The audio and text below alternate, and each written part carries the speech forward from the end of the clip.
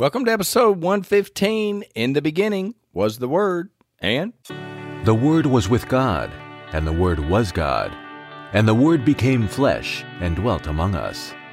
Spending time in the Word of God is the best way to spend time with God.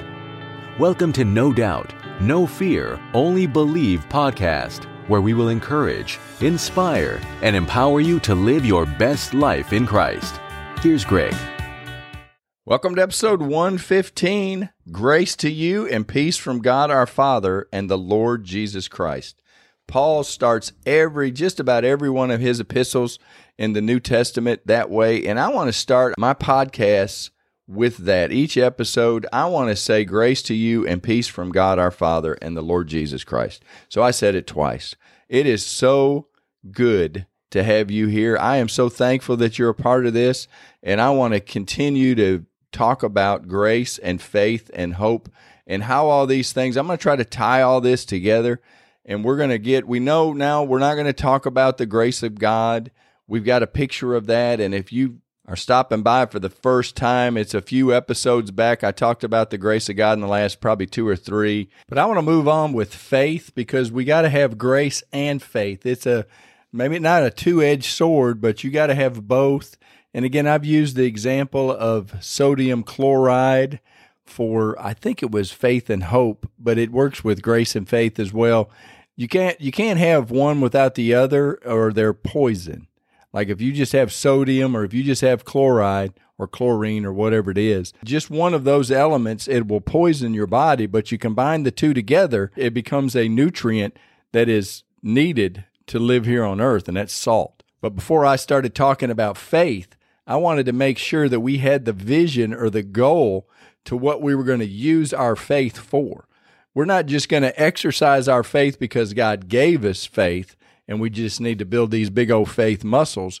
God gave us the faith so that we could walk over into the spirit realm and appropriate the grace that God has poured out for us when He sent His Son to live a perfect life and die that death that we couldn't die for us. And then He just put all of the grace of God into, and I'm going to say this room or a treasure chest, it's actually into the spirit realm, and we are seated in heavenly places. And that's another thing that I'm still trying to wrap my mind around, is how we are seated with Christ and our body is still here on earth. But that's what the Bible says, and the Bible is true, regardless if I understand it or not. So we are in heavenly places. We have the mind of Christ. All of those things are going on in the spirit realm, but we need to bring our body and our soul, our mind, will, and emotion. We need to somehow get this body here to appropriate the things in the spirit realm. And we've talked about the physical realm and the spirit realm, and it's way back on different episodes, and I don't want to get into a woo-woo discussion, but there is a different realm, and I read a book a while back called The Fourth Dimension, and it was written by a pastor that said, we're living in the three-dimensional world here on earth. I may be talking out of school for all you scientists out there, but it may be, I think it's length, width, and height. So those are the three dimensions. Everything has a length and a width and a depth or height. We're in this three-dimensional world, and maybe just to make your mind kind of expand a little bit, maybe there's a fourth dimension right here, and that's the spirit realm that is here, that at the snap of a finger or at the walk across that faith bridge, you are right there. And in my mind, I have this fourth dimension. I have the grace of God that follows me around. It is always there. It is always within an arm's length. It's always there for me to appropriate to my life. But it requires faith, and the just shall live by faith.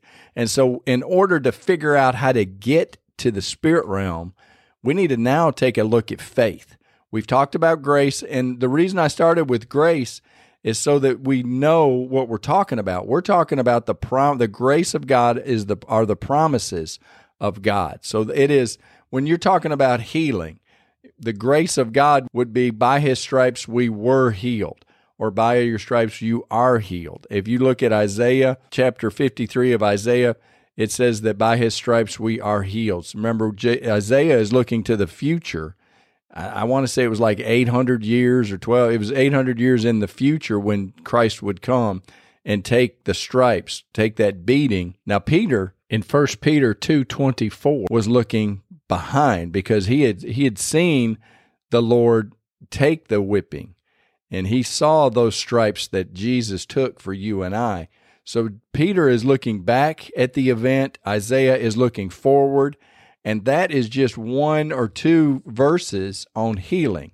And another verse is Psalm 107:20, verse 20. He sent his word and healed them and delivered them from their destructions.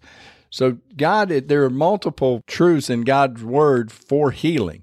And you just got to, if you're needing a healing, or if that's what you're believing God for, then you dig into that by faith.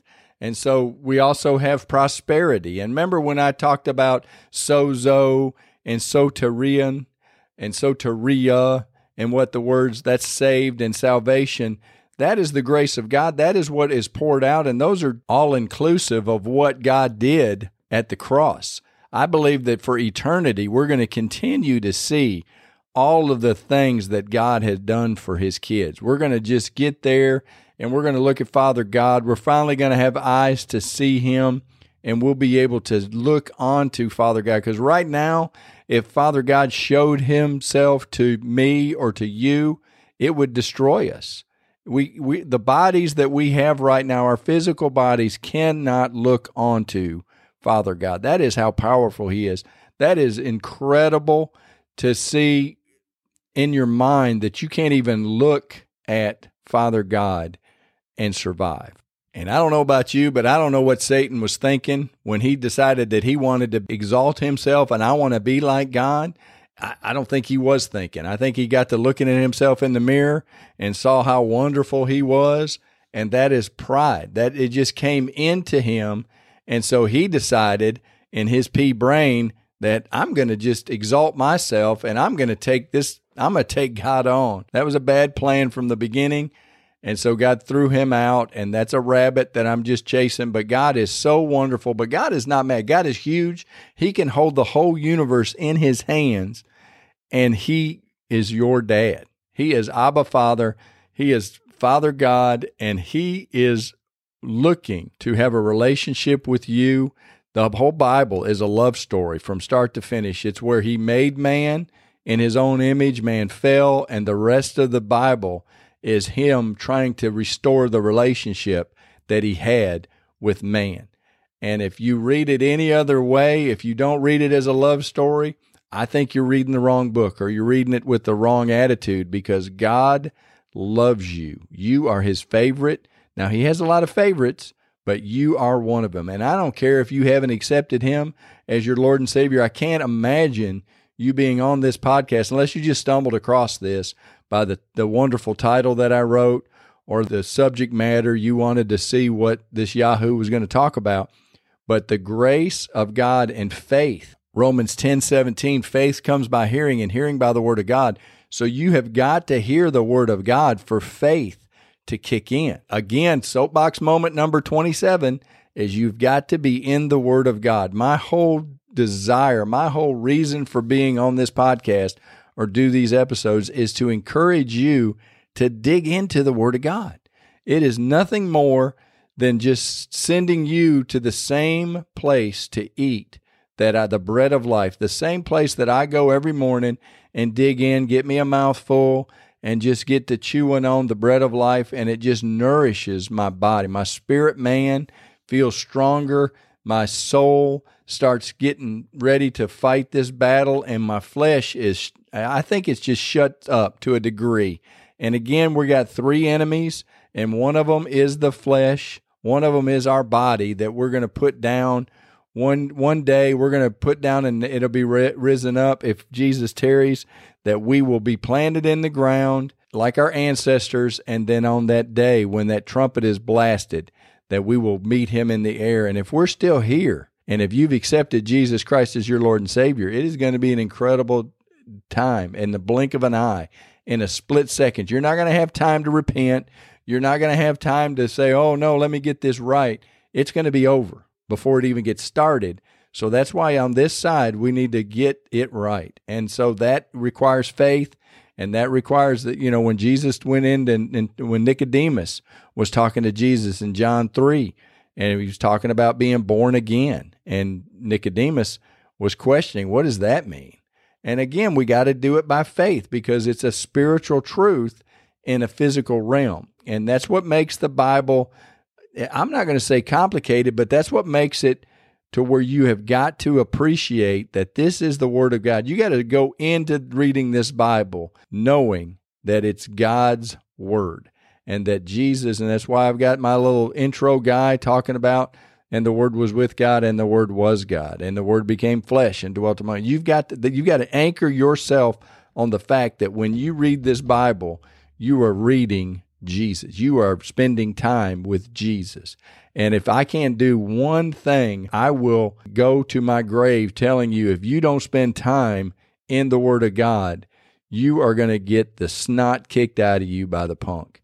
He is going to deceive you. That's the only thing he's got is deception for the most part, is he just questions the Word of God, and we're going to get into that. He is questioning constantly. He's accusing you. He's accusing God. He's questioning the Word. He's keeping you from it. He's deceiving you. He is a punk. He comes only to steal, kill, and destroy.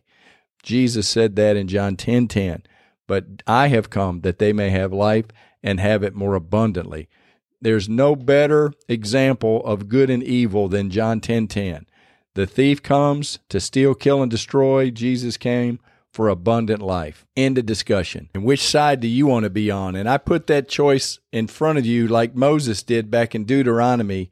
And this was Deuteronomy 30:19. I call heaven and earth as witnesses today against you, that I have set before you life and death, blessing and cursing. Therefore choose life, that both you and your descendants may live. That is so strong. Moses set out the law. In Deuteronomy 28, it talks about the blessings of God and then the curses if you don't follow the law. We set before each person life and death, blessing and curses.